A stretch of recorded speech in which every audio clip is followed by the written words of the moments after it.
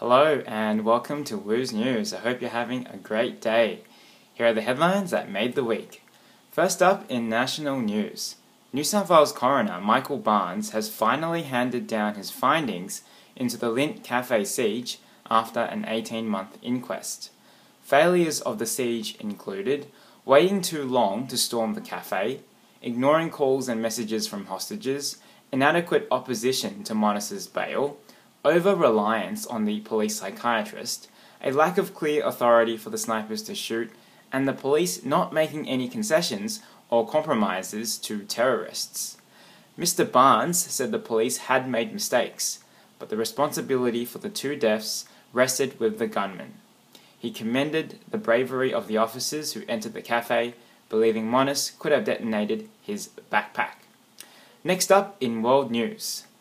22 people have died and almost 120 injured when suicide bomber Salman Abedi detonated an improvised explosive device after Ariana Grande's concert in the British city of Manchester.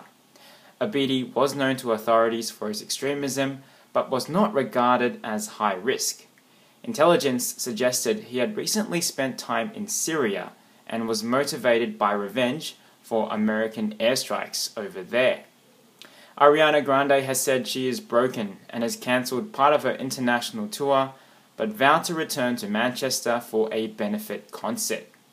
Meanwhile, British police have arrested 11 men and were confident that they had apprehended a large part of the network. The UK terror threat level has been reduced from critical to severe.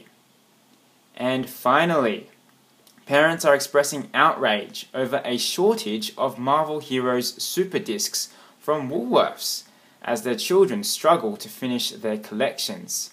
In particular, number 42, the Hulk, is considered to be super rare.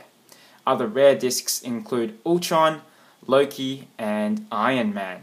Some scalpers are flogging the rare discs on eBay, up to $800, much to the anger of parents who believe the discs should be free and not for exploiting children.